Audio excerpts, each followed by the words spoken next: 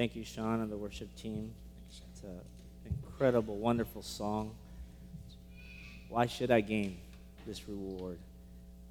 It's a constant echo and refrain, I hope, in our lives.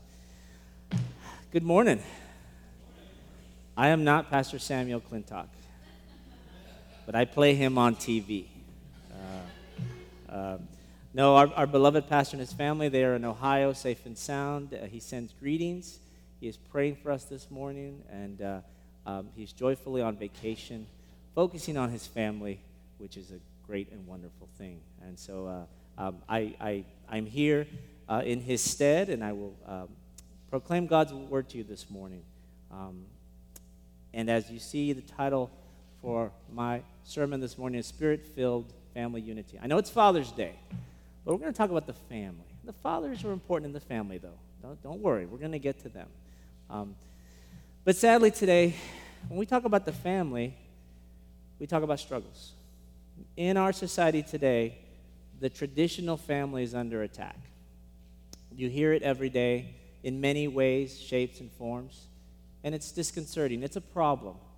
From the ease at which divorce has entered into our minds and hearts to the willingness or carelessness at which we end life that is inconvenient, or bring new life into this world without the support and commitment of marriage by our mothers and fathers to be.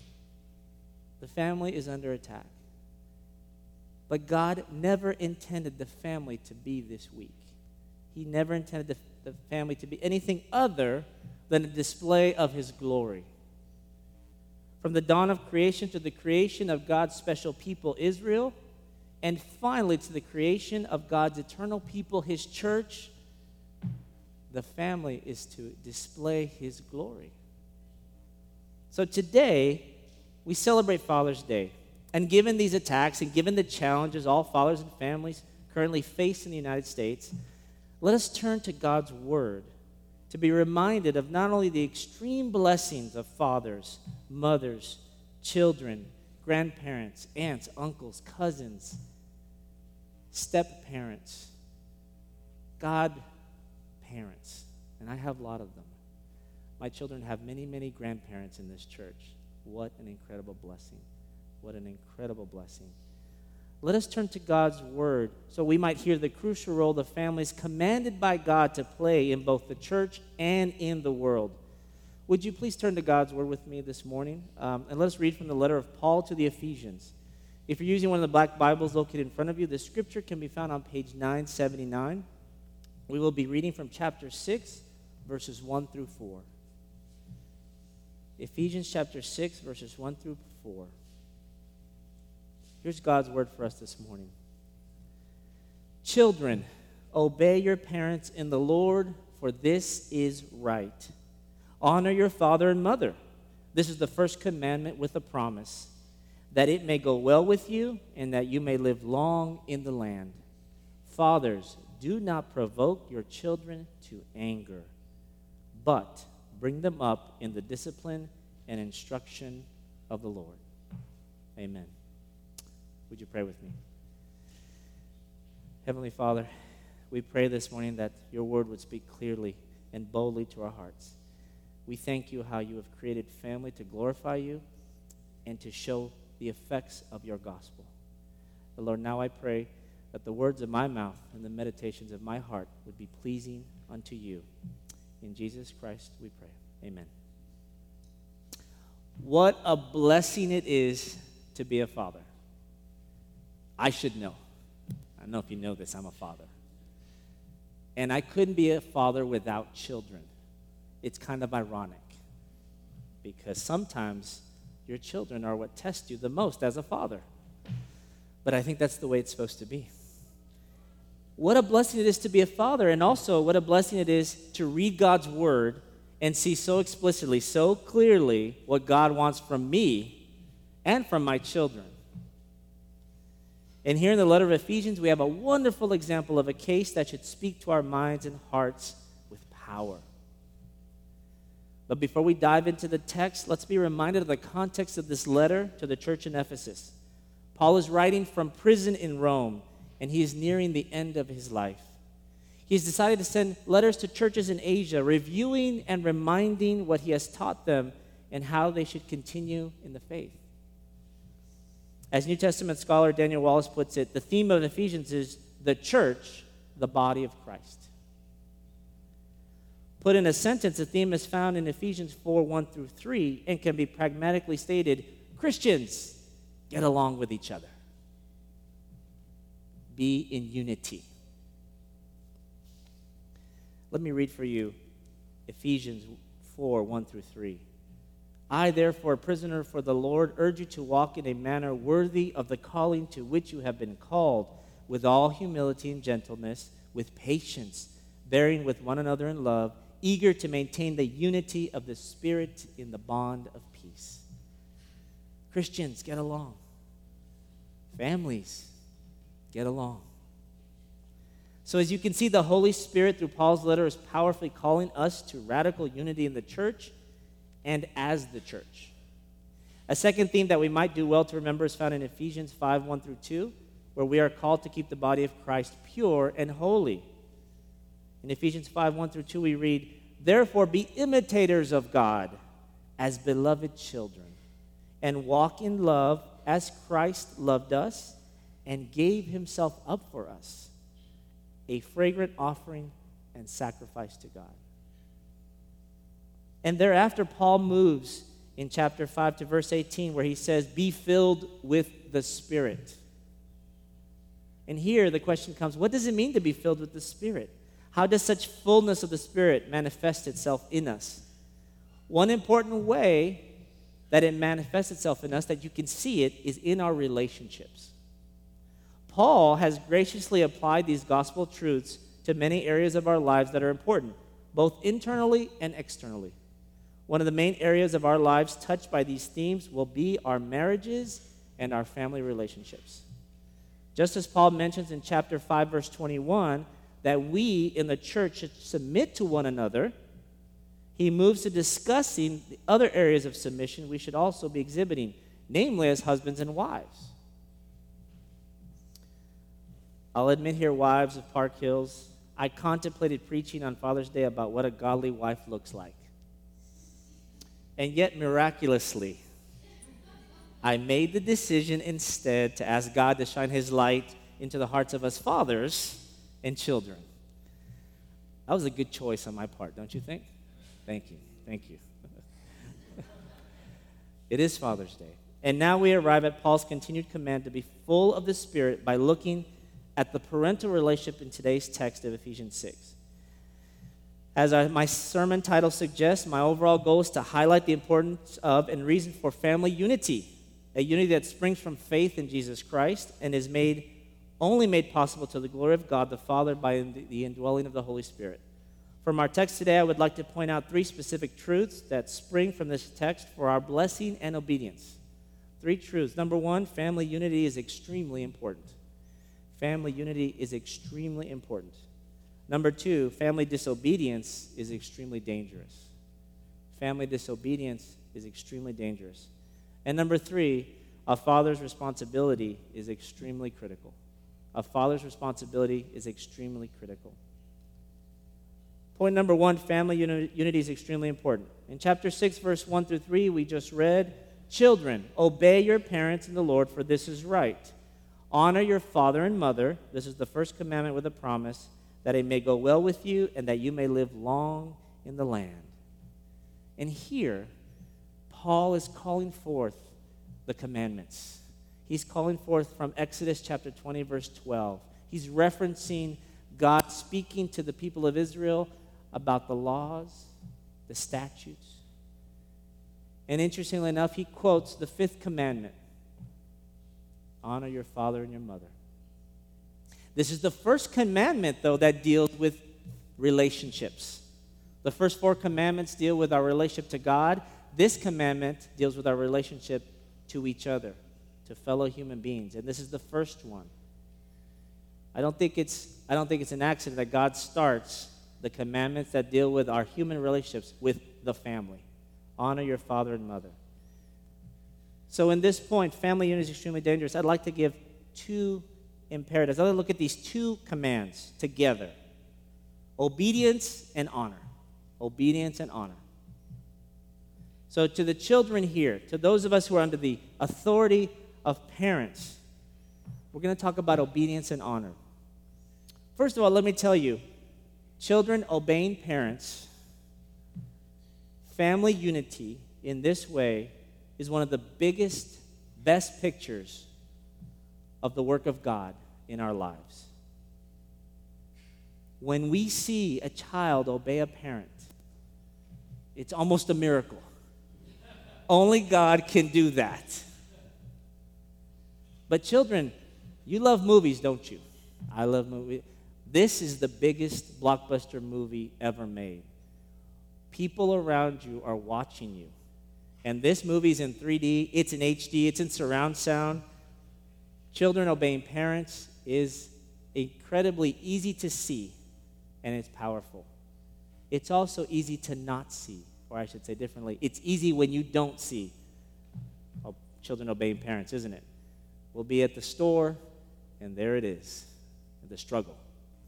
So everyone is watching parents and children. When it comes to obedience, children, I think most children here who understand the word obey know exactly what it means to obey. Whether they do it or not is a different question. So I'm not going to take a lot of time to talk about obedience, but I bet all of us who understand the word obey, we know exactly what our parents mean, because they've said you need to obey, and then there's a long list of things. Or maybe there are rules posted on the refrigerator or other ways that we get the point across. So God is calling children to obey their parents. But he's also calling children to do something else, honor their parents. That one it's a little bit different for us, isn't it? This idea of honoring our parents. Not only should we obey those who've been put authority over us, we should honor them as well. And I like to quote here from English Baptist, pastor theologian John Gill, so it's legitimate to pastor. It's a Baptist. He writes, parents are not only to be loved and to be feared and reverenced, their corrections to be submitted to, offenses against them to be acknowledged, their tempers to be bore with, and their infirmities covered. But they are to be honored in thought, word, and gesture. They are to be highly thought of and esteemed. They are to be spoken to and of very honorably and with great veneration, and to be behaved to in a very respectful manner. And they are to be relieved, assisted, and maintained in comfortable way when aged, and in necessitous circumstances. Children not only should obey, but children should strive to relate to their parents with obedience, but also reverence. To joyfully, when you think, children, of your mother and father, a smile should come across your face. Yes, you've been punished. Yes, I understand that. And yet, when you think of your mother and father, a joyous smile should come across your face. And when anyone asks you about your mother and father, you reply with glorious words of honor, that they did well. They raised me in the love of the Lord. Perfectly? No. They did not do it perfectly, but they strove to do it in love. That's what we want our children, and that's what we want in us. In the text, we're reminded also that Paul writes in this verse, we should do these things in the Lord. In the Lord. He says, children, obey your parents in the Lord. Paul is writing to the church in Ephesus and reminds them and us today that this unity is created and sustained through faith in Jesus Christ, our Lord and Savior. This may also indicate that a child's obedience must not result in disobeying the Lord. This is a warning for us parents. We must call our children to obey us because they are obeying God when they do so. We must never call our parents to disobey the Lord. So Paul is reminding the church in Ephesus, children, obey your parents in the Lord. And he goes on to say, for this is right. This is right. Well, of course it's right. But it's more than that. It's not just right now. It's right always. Children obeying the Lord is right for all times all ages, all children. God cares even about the family unity among the non-believer as well. All humanity can receive the benefit of the family when unity is pursued, just as all humanity can receive the blessing of marriage when husbands and wives seek to love each other sacrificially and submit to each other in equality of dignity. So it is right for all children. It is right for us as the church to try to give wisdom to all parents, non-believing parents, on how to raise their children lovingly and get their children to obey. There are blessings in this relationship. And God extends the impact of this command by adding a promise to it, that it may go well with you and that you may live long in the land. And we can think about this promise in three ways. I've thought about it 3 ways. It's a physical promise, it's a communal promise, and it's a spiritual promise.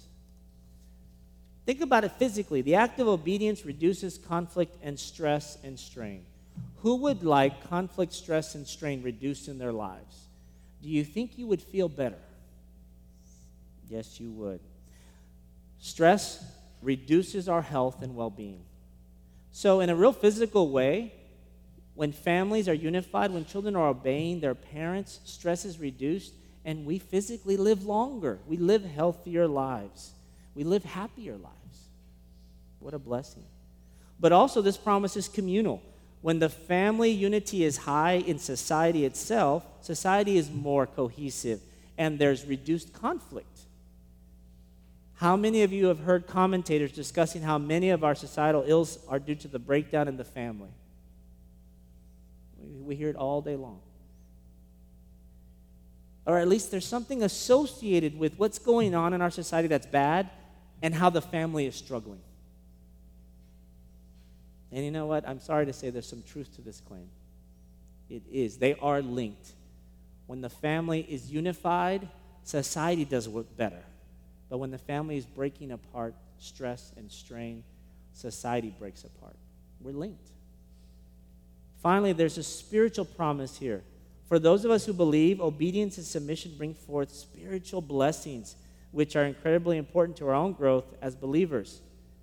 Patience, contentment, humility, dependence on God, joy, peace, self-control. When we obey, these are the things that spring forth in our lives. And I want to hear, importantly, parents have the responsibility to respond to obedient children with the authority given to us by God.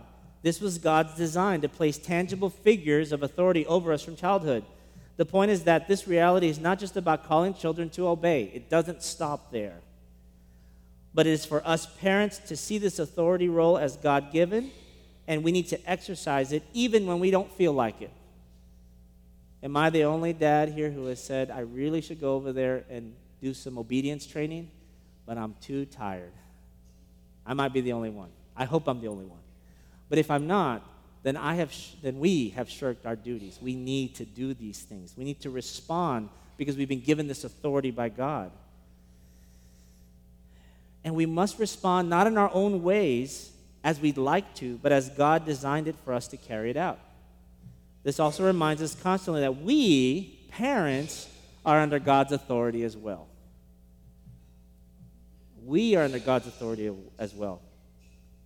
These promises given to us, that it may go well with you and that it may live long in the land, show us that obedience is good, not just because it brings unity and it reduces stress, but also because it brings spiritual blessings. And we should not teach our children not just to obey, but here's the kicker. Children, parents, we should teach our children to desire to obey. Because I do know when I was young, I obeyed without wanting to. And that's normal. And yet, we should raise our children to desire obedience. How can we as parents instill in our children not just obedience, but the goodness of obedience? Parents are responsible for showing and communicating the beauty and goodness of obedience. How do we do that? Do our children know that obedience is something they should desire, that it is good? Do we make obedience a good thing? in our families? And fathers, you have a big role to play in answering this question. Do you make obedience a good thing or not? And we will get to you. We will get to you, oh fathers. So we have these promises. Obey and honor our parents. And unity is strong and extremely important. And it happens when we are doing these things. But sadly, there is still disobedience in the family. And it is not right. And it does not go well with us. Point number 2, family disobedience is extremely dangerous. Family disobedience is extremely dangerous. Although the text is not explicitly stating this truth, we can see this truth in the opposite of what God has spoken. If obeying our parents is God's command, it is in the 10 Commandments. If honoring them is called for by being in the Lord, and it is right, and it brings joy and long life, what happens when there's disobedience? It is the opposite of all those things. Let's unpack that more there. First of all, when breaking a commandment, we put ourselves against God and make ourselves enemies of God. The entire Old Testament is the story of God creating a people for himself, a people, a nation, his children who struggle to what? To obey his commands. And as we read the dire warnings in Malachi today, these priests who are there to give instruction, who are there to have the next generation of Israelites worship the one true God, they are struggling, and they are going to be held accountable. The priests of the day were disobedient, and they were leading Israel to be disobedient, his children, and this was dangerous and destructive and evil. And it so happens that disobedience in the family is one of the most easily seen and readily accessible sins of man, given the vast amounts of time we spend with our families over all other people and relationships. Right? I don't have any sin problems at work, not usually. But boy, when I'm with my family, and I'm with them a lot, aren't I? A lot more than anyone else. Sin may come. And as we discussed here at Park Hills in our biblical counseling studies, sinners tend to respond sinfully to being sinned against. Sinners tend to respond sinfully to being sinned against. Where is this truth going to be most easily tested and proved?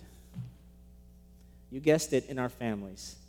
Our marriages between parents and children, sibling rivalries, and so forth. If we are going to sin or be sinned against, it's probably going to be in our families first and foremost. This is a problem. But there is hope. There is hope for this dangerous reality. Let us read again from Malachi as the prophet warns his people and spiritual leaders of something amazing. In Malachi chapter 3, verse 3, we read, "Behold, I send my messenger, and he will prepare the way before me.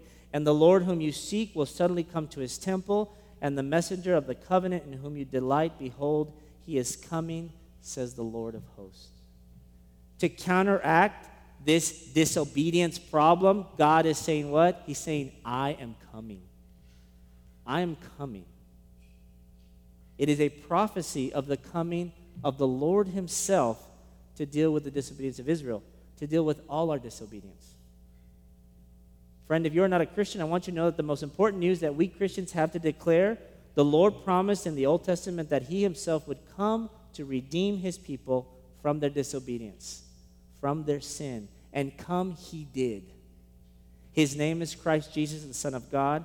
He came to repair the family relationship between God, our Father, and humanity. For you see, in the beginning, Adam and Eve rebelled against him, disobeyed his commands. And through their disobedience, sin and rebellion entered all humanity. All of us were exiled from our perfect, loving relationship with our just and holy Heavenly Father. And we will be rightly punished for our disobedience. But to repair this breach, God sent his only Son, Jesus Christ, to pay the penalty for our sins and rebellion by dying on a cross. As we read in Ephesians 5:2, and walk in love as Christ loved us and gave himself up for us, a fragrant offering and sacrifice to God. The sacrifices of the disobedient Israelites were dirty, and they were nasty, and God rejected them. They were still doing them. Out of pure disobedience, they were obeying the law. And God said, I don't want your sacrifices. They are like dung. The sacrifice of Christ is a fragrant offering to the Lord. It is the perfect sacrifice. Those who repent and turn away from a life of sin and disobedience and turn to God our Father through faith in his Son, Jesus Christ, are adopted back into his family. We become his children, and we are called to act as such, walking in love. How deep the Father's love for us, indeed. Amen? How deep the Father's love for us. Let me be clear to those of you who may not know God as he truly is, our Heavenly Father. God is calling you right now to repent and believe in him through the sacrifice of his Son, Jesus Christ, and become his child. If you would like to know more about this, please come see me after the service, and I would love to talk to you and share with you more about this. So we've covered 2 points. Family unity is extremely important. Family disobedience is extremely dangerous. And finally, point 3, a father's responsibility is extremely critical. A father's responsibility is extremely critical. Our final point this morning is for us fathers. I'm getting ready. Lord, let me hear deeply. It is an important reminder on this day of celebration. We read in verse 4, Fathers, do not provoke your children to anger, but bring them up in the discipline and instruction of the Lord. Oh, what an incredible responsibility for us fathers God has put upon us, and yet is a blessing upon blessing. God relates to us over and over that we are the heads of our families as Christ is the head of the church. We are the priests of our households as Christ is the high priest. The hallmark of our leadership should be love and sacrifice. And if you've read Ephesians 5, where husbands and wives are discussed in this, husbands and men, you see what we're called to. Sacrificial love, sacrificial lives. Some points to remind ourselves here. First, God is calling us fathers to uphold unity in the family, and especially in our children, through leading them into unity through the fruits of the Spirit. Mothers, this reality also applies to you, but in a real sense, fathers have a special responsibility that we must take seriously and prayerfully. And not just fathers, grandfathers as well. And all men who have some children under their authority, who have influence over children, God is calling you to this high standard. God is calling fathers to lead children with the intent of bringing peace and joy into their lives, not conflict and anger.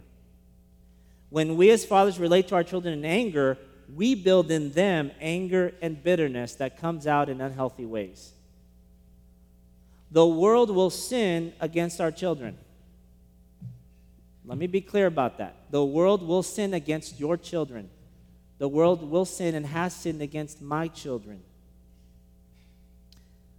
Parents, let us not be an additional temptation for them to sin as well.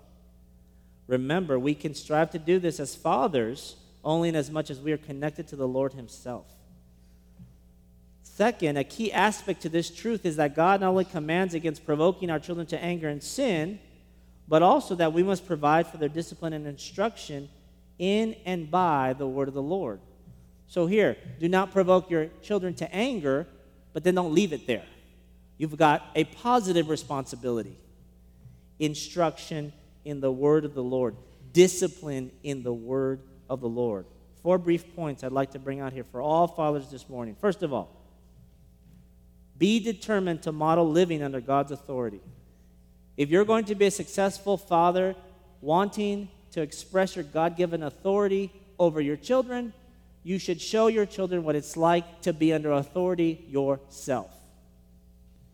Do we fathers model submissiveness to God in front of our children?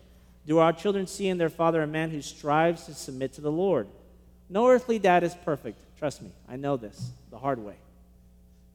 We can't show perfection to our children, but do they see in their home a father who strives to be submissive to God? Does he apologize when he has wronged his children? Does he apologize to his children when he has wronged his wife? For he has sinned against God and against her and against them. Training in submission must be done with dignity, not with anger or uncontrolled emotions. The responsibility for training one's household in a dignified submission seems to be the responsibility of fathers. Such training in submission must be done with care and love, not impulsively, not sporadically, but regularly, frequently, in love. Oh, how we pray that our fathers would be men who practice this God-given care of training their children with dignity and love to live under authority. All of us must live under some authority. Let us remind our children, fathers, that we live under the authority of God, and we seek His will in our lives. So, fathers, be determined to model living under God's authority. Second, fathers, be disciplined in your own spiritual growth. Let us be disciplined in our own spiritual growth. How are we going to obey God's command to raise up our children according to God's word if we ourselves are not in God's word, if we are not living out God's word? Fathers, today I call us to look intently at our spiritual lives in relation to the spiritual disciplines God calls all of us to cultivate. Time in the word, prayer, faithful gatherings with the saints, accountability relationships, fasting, encouragement. Our children need to see that in us and through us. I call all of us to inspect our own lives against the fruit of God's Spirit. These fruits should be evident over time more and more as we grow in the Lord. Love, joy, peace, patience, kindness, goodness, faithfulness, gentleness, and self-control. And let me tell you, when I'm dealing with my sons, all of these could be helpful for me all at once. They are all fruitful. They are fruits of the Spirit. They are all good to have in our hearts all the time as fathers. Be disciplined in our own spiritual growth. Third, let us be diligent in creating and directing time for our families to increase their discipline in the Word, in prayer, and other spiritual disciplines. Fathers, do we offer a family Bible reading time in our homes? Or when was the last time we asked our family members, our wife, and our children, what are you reading in your quiet times? How is your Bible reading going? Do we emphasize that this is one of the most important things we can do? Some of us need to ask this question over lunch today or as we drive home on Father's Day. I give you permission, fathers, to ask these questions to your children, to your wives, to yourself. What am I reading in my quiet times? Or if you're like me, do you struggle to just take a nap because it's quiet? No, I need to be in the Word. Married fathers, ask your wives to keep you accountable in this task, and they will. They'll joyfully do it. Trust me, they love seeing their husband grow in godliness. It is a sweet fragrance to them. Ask them, and they will help you. Single dads, ask a brother in the Lord to pray for you and keep you accountable on this special task. We all need to be held accountable as men to this task. So be diligent in creating and directing time for our families to increase their spiritual disciplines. And finally, and fourthly, be discerning in what our families invest their time in. Make sure you not only create time, space, and experiences for them to grow in the Lord, but ensure the materials that they use do not contain error or false teachings. Make sure the messages and images that reach your family's eyes, ears, and minds within your home and other places you have control over do not go against the Word of God. Be involved. Those of us with teenagers, we get the pushback, and it's normal, and it's a good sign of independence. I don't need you to be so involved anymore, Dad. Yes, you do, and I'm going to be involved in wise ways, in loving ways, showing you that I love you and that this is important, not in domineering ways, not in authoritative ways, but in sweet ways, and sometimes in underhanded ways. No. But I'm glad my son realizes this risk, and he knows that I can check his email anytime I want, and he is okay with that. And I praise the Lord for that, because that's the kind of transparency we need. The world wants to take our sons and daughters quickly away from us and fill them with filth. And we must combat that by filling them with the Word of God, with the sweetness of Christ Jesus himself. So, fathers, this is on us. We must guard our homes and the hearts of our wives and the hearts of our children and the hearts of men and women around us that we have authority and relationships with. We must be active. We men seem to be oriented towards war. Let us fight the good fight. Let us put on the armor of God.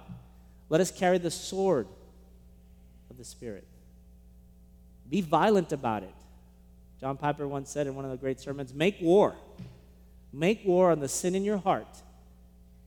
Make war on the sin in your heart. And then you'll be able to make war with the sin in your home and the sin out in the world. Let us make war. Let us be discerning. Oh, fathers, family unity is extremely important. We've discussed. I've outlined how family disobedience is extremely dangerous. And finally, I hope, fathers, we are reminded that our responsibility is extremely critical. God has given us the authority and power. We are part of the solution. Let us not be part of the problem. Let us be lovingly encouraging to our wives and our children. Let us gloriously preach the gospel to them. Let us sit down with our 2-year-olds and our newborns and open God's word. And even though they may not understand the way we think, they will in the future, they do understand that something is important. That Daddy has stopped his day to open God's word and sit me on his lap and read it. And yes, he will squirm and they will squirm out. And you hold them tight because it's that important. Hold them tight and do not let them go. Let us pray. Dear Heavenly Father, we thank you for the call to responsible parenting. We thank you for the call to glorious and honoring obedience as children. And Lord, this call is for all of us. All of us have fathers and mothers. All of us are reminded that we must be obedient, first of all, to you, our Heavenly Father. And then in our own human families, Lord, to be reminded that the blessing and the command of obedience is sweet, is a sweet fragrance, is an offering. Lord, let us not be like Levi during the times of disobedience, who called to instruct the next generation was planting seeds of disobedience and sin.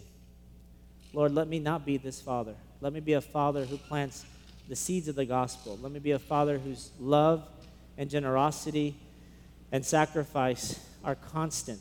And Lord, let me be a father who repents when I fall. And I have fallen and I will fall, Lord, knowing that you pick us up and remind us to continue the race to godly fatherhood and godly manhood. And thank you this morning for our wives, Lord.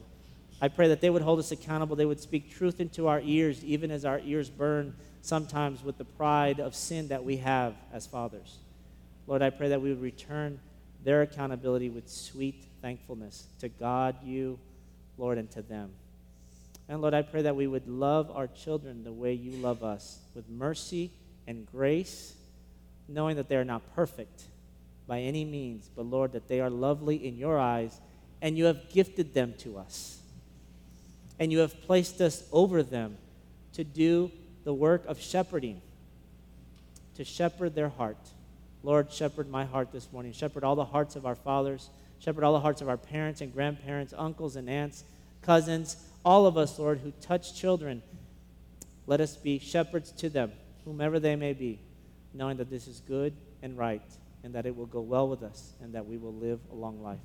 We pray this in the name of your Son, our Savior, Jesus Christ. Amen.